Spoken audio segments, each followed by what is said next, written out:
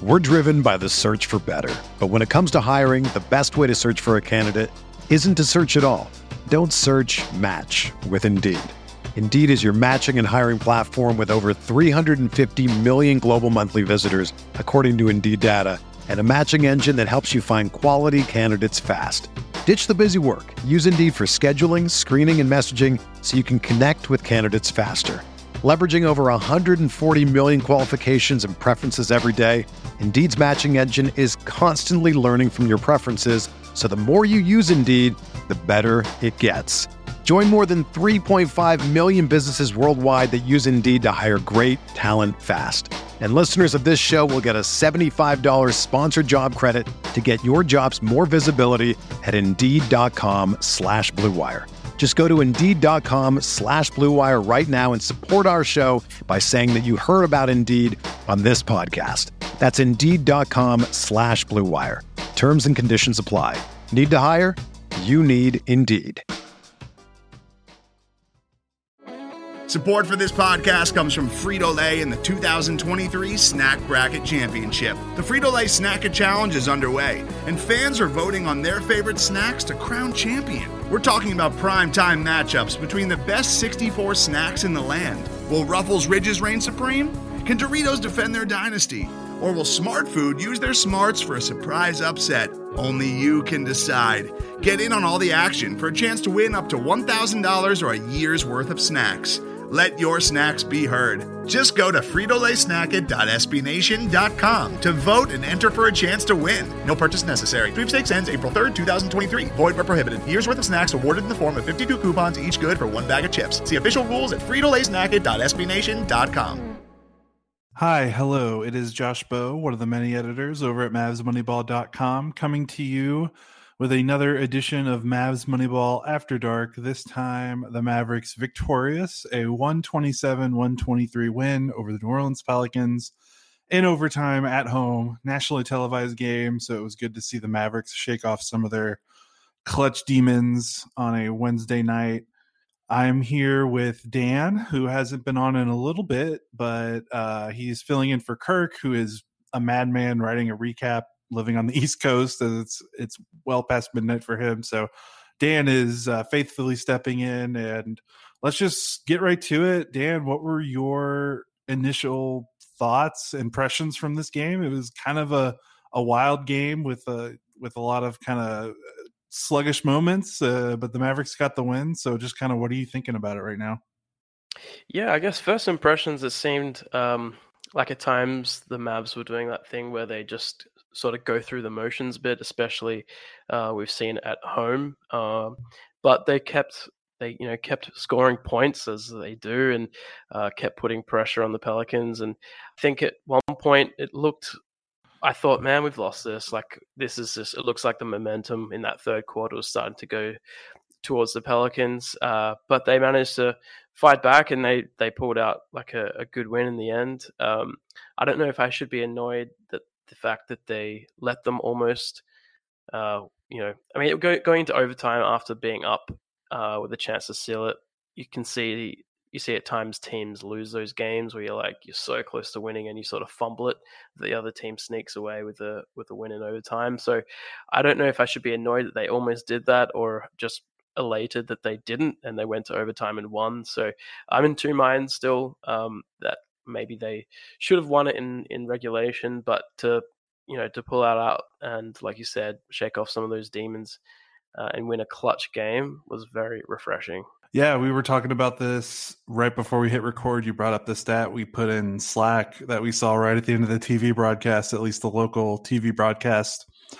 This was the first win the Mavericks have all season after they've trailed at any point in the final 4 minutes of a game, which kind of just goes to show how rough the clutch situations have been for this team. And like you said, it was rough again, really, until the overtime. I mean, the way they closed the game, Luka missed a free throw. Seth has a chance to give them 2 free throws with, 8 or so seconds left. And if he makes 2, the game's effectively over because they're up 4. Yeah. He misses 1, and that gives them the chance to tie the game.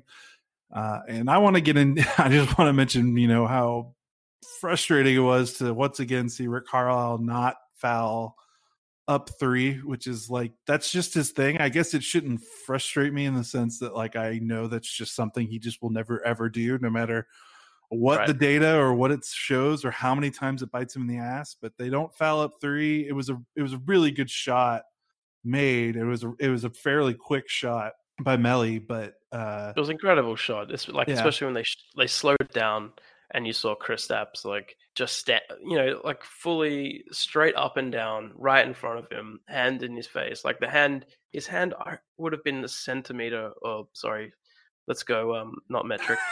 Like know your audience. Half an inch like away from touching that ball, like from blocking it. It was such a good shot. Like you just got to throw your hands up and be like, whatever. Like you can't defend a 3-point shot any better than he did. So it's just unfortunate that they let it get to that spot where they could have tied the game. The other thing, like they fouled them straight away when they had the foul to give with about 9 seconds to go. So, I understand you want to take a little bit of time off the clock without letting them get to do anything, but if you're not going to use that final foul for any reason other than just to take half a second or a second off the clock, like it just seems pointless. Like why? Yeah, like if you got to foul up 3, it makes sense to do it. And like you said, Rick never does. But hey, they came away with a win at the end, so I guess we can't complain too much. Yeah, and I guess we should talk about why they won in overtime, which it was basically Luka. He turned it on. The final 3 possessions of the game was Luka step back 3, then Luka to KP for a dunk in the pick and roll that was just beautiful, and then Luka absolutely shaking Drew Holiday with a really nice hesitation dribble move, getting a wide open Maxi Kleber shot in the corner. He misses, but Luka still engaged in the play, taps the ball out, keeps the ball alive. Tim Hardaway Jr. gets it, I believe, and gets fouled. And from there, the Mavericks won. So really just 3 straight plays where Luka had his hand in it. It was very good to see. When he took that step back, it was a little bit of and then it went in. I'm like, all right, cool. Because no. Oh, yeah, okay. Yeah, because that's his thing in the clutch. He takes a lot of step back threes, and he doesn't make a lot of them so far. But this time it worked. And then the thing we've been talking about since February, it feels like Kristaps being more involved with Luka and pick and rolls, and he rolled instead of popped because he's just been more involved in the offense and he's mixing things up. And when you can do that and defenses don't know that you're going to always flare out to the 3-point line when you set a screen, you can do things like that in clutch time, even when defenses are heightened. So that was fantastic. What did you kind of think of the end overtime? Yeah, and just seeing where Kristaps took off from in that little pocket pass from Doncic on the pick and roll, like it just makes you think, do that more. Especially like you said, when it's got like the defense is so tight at that moment. Like he took off from like in the middle of the key because he has the length and the like he takes one step and he builds up enough speed to do that. But yeah, Seth Curry hit a really big 3, and he was superb. I'm sure we'll talk a bit more about him, but he was superb in the first half, and then didn't do heaps in the second. But then really, man, that was such a clutch 3 that he hit with a nice look away pass from Luka. So yeah, Luka was everywhere, and I was a little disheartened because with I think about 2.5 minutes to go, Luka gave up a really bad offensive rebound, I think, to Brandon Ingram, and that's after a few plays where it just looked like Luka was either spent, like he was maybe tired, or he just looked a little disengaged. And I was like, oh man, this might be one of those games where Luka sort of fades a bit. But for him to flip a switch and turn it up like he did was awesome. I guess the other person that we need to talk about is Maxi. He only, he got 5.7 rebounds and 4 assists. Not the most sparkling box score, but man, what he did on the defensive end was incredible. Yeah, 5 blocks, and almost all of them against Zion, I think. Zion Williamson, first time he's played the Mavs, he still had a good game, 21 points on 18 shots, 9 of 18 from the floor. Didn't get to the free throw line a lot. And it was kind of wild to see for majority of the game, the Mavericks kind of handled him. And, the Mavericks defense has been not great for a while now. Even when they're at their peak, they're probably, an average to maybe a scotch above average defensive team. So the fact that like you've got Zion, who's been almost unstoppable, and since he's come back from that injury, just putting up some banana scoring numbers, and the Mavs are the one to take them. That's impressive. And the length really bothered Zion. Like when you had Kleba and you had KP, both near the rim, that was difficult for him. He hasn't probably played against a lot of teams that can do that, maybe, against the Lakers, but really not that many teams can throw out a lineup like Maxey and Kristaps and also still be productive on the other end of the floor. So credit to Carlisle for rolling with that starting lineup and rolling with that lineup most of the time against Zion. Yeah, and Zion's going to get points every game. Like you can defend him like a beast every night, but he got 21 and 6. And it seemed like for most of the time, every time he went to the on the offensive end, he was getting just peppered by all the defenders. But for his entire career now, he's going to put up points. He's just his physique and his athleticism. You can't stop him every time. So to see he could have easily gone for 40 tonight. Like if Maxey and Kristaps didn't defend him like they did, they were just swarming him every time. So yeah, that was extraordinary seeing. The first time the Mavs getting to have a look at Zion and then being able to do that was great because he could have just absolutely obliterated them, like we've seen with some of the more dominant bigs like Anthony Davis in the past. To see the Mavs sort of retain him a little bit was nice. Yeah, for sure. And kind of looking at the box score and looking at some storylines and what happened. Like it was just in another Luka KP 30-point game. They both had over 30. Luka with 30, KP with 34. I guess they figured it out with Kristaps, and like you talked about, with him rolling to the rim, going to the rim more. He definitely did that tonight. He had like 3 or 4 dunks in the pick and roll. Only 3 of 9 from 3, but that's okay because the key to him is just mixing it up and having him be involved and giving him touches and letting him catch the ball in different spots on the floor, not letting him be a bystander. And they keep doing that and he keeps producing. So that's the formula. Yeah, for sure. Holy crap. Did Luka have 17 rebounds? Jeez. I did not even really catch that during the game. That's incredible. I think he was on that 9 assists for a little while, but he had the assist. The double-digit rebound, I think, somewhere through the third. But yeah, he was on the glass a lot. 17 boards. I mean, I don't know what his record is, his career high. It must be close to that, though. I don't know if he's 19. I think he almost got another 20-point rebound. Not 20-point, another 20 rebound game. I feel like earlier in the season, like he had He had like 11 or 12 rebounds in the first half of a game earlier this season. I can't remember. Yeah, he had 18, funny enough, against New Orleans back in December. So not his season high or career high, but close. Yeah, very close. Yeah, well, there you go. And 41 minutes is a lot. I think we're seeing more and more. I mean, and Kristaps played 45 minutes, 16 seconds. Like he pretty much played the entire game. I guess he didn't play last night, but wait, he didn't. No, he didn't. Yeah, so it was nice on Monday. To get those, get the minutes up. But I don't know. We sort of talked a little bit about this, where the way that Luka is playing and whether or not he needs to have some time or miss a game or two, because he's putting up some more and more minutes. I think at the start of the season he was averaging like 29, 30, and he was producing a lot in that time. And now we're seeing more and more in the mid to high 30s. Now we've seen him play 41 minutes. What do you think? Do the Mavs need to make a choice about maybe resting him on a second of a back-to-back or something leading into the playoffs? Yeah, it's really tough because Luka is obviously one of those guys is going to protest like hell to play every single game. But the thing for me, and I know, like you said, we talked about this in our Slack during the game, but that thumb hand injury on his left hand, like that is still bothering him. Yeah. It's not going to go away playing every night, Right, because as you saw, if a lot of people saw, but if you didn't see in the first half, Luka got a rebound.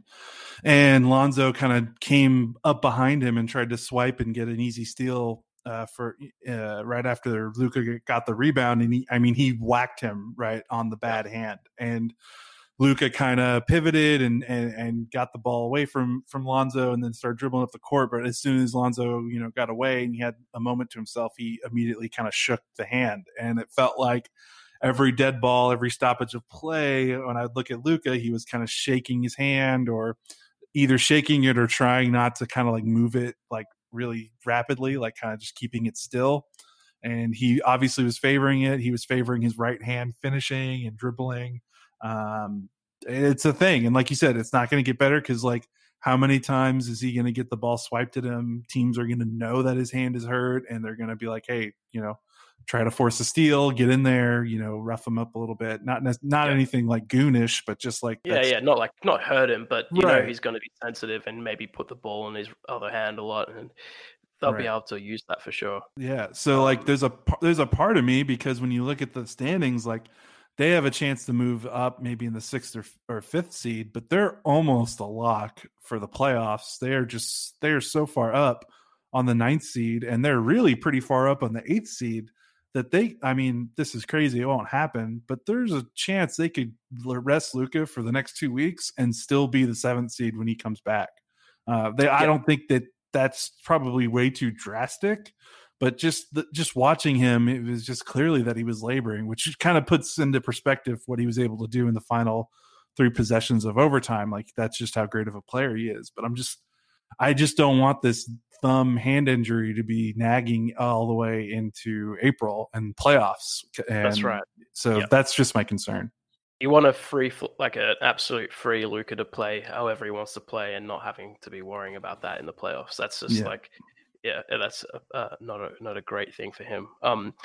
The other player that as I scroll down the box score, I'm reminded of DeLon Wright. So I think in the first half, I didn't feel like he had much of an impact. Like he was around a lot, but he had some really good plays. I think at one point he had scored the last. I want to say 9 points at one point for the Mavs. Do you recall that?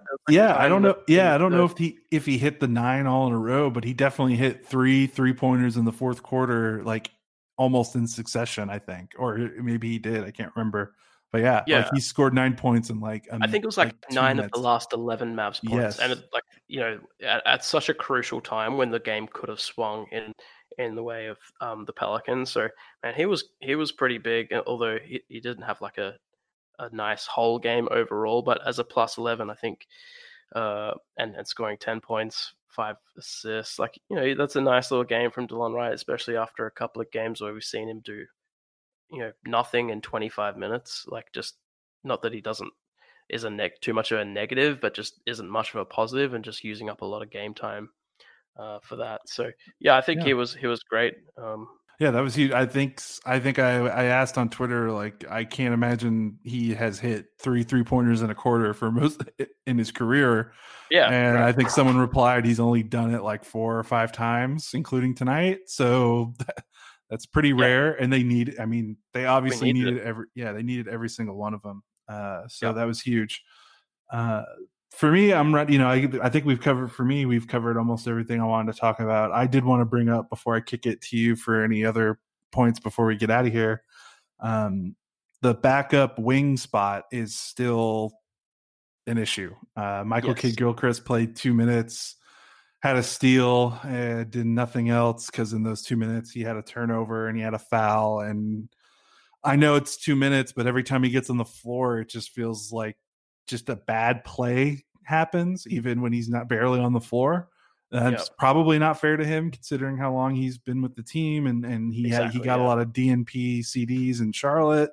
So I don't know, but it's clear that Rick is not going to let him play it out and figure it out at this point.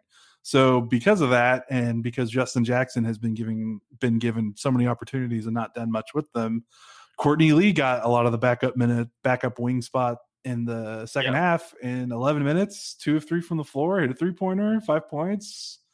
Go ahead. Sorry, he also had like a rough time guarding Brandon Ingram. He did. He's so long, and like anyone's going to struggle because Ingram's so long and he's really talented. But man, Courtney Lee just got the short end of the stick there. and had to keep guarding Brandon Ingram, which is a real shame for him.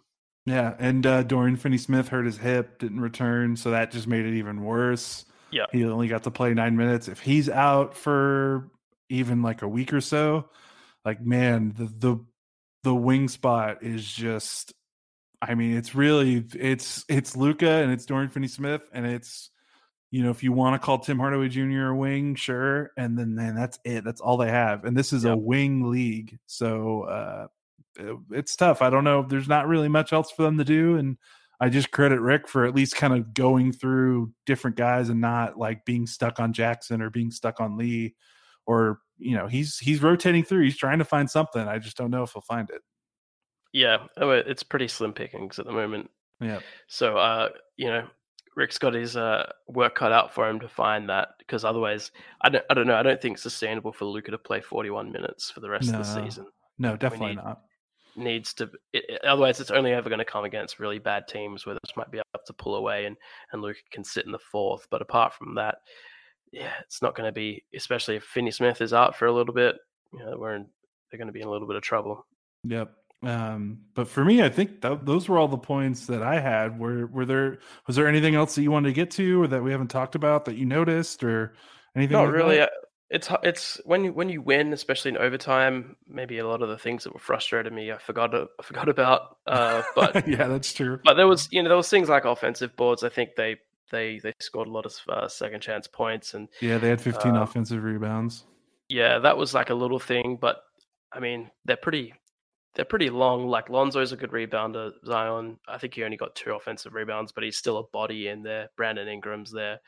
So the Pelicans also, they're a good team. Like, they've got some really great pieces. So to win in overtime against them is nothing to sneeze at. And yeah, I'm stoked that the Mavs managed to get a win for the first time this season after trailing with 4 minutes left. That just, I can't believe that. Like, the game of basketball is designed in a way to keep games close, and for the Mavs to only win one game this season. How many games we played? Like 60, right?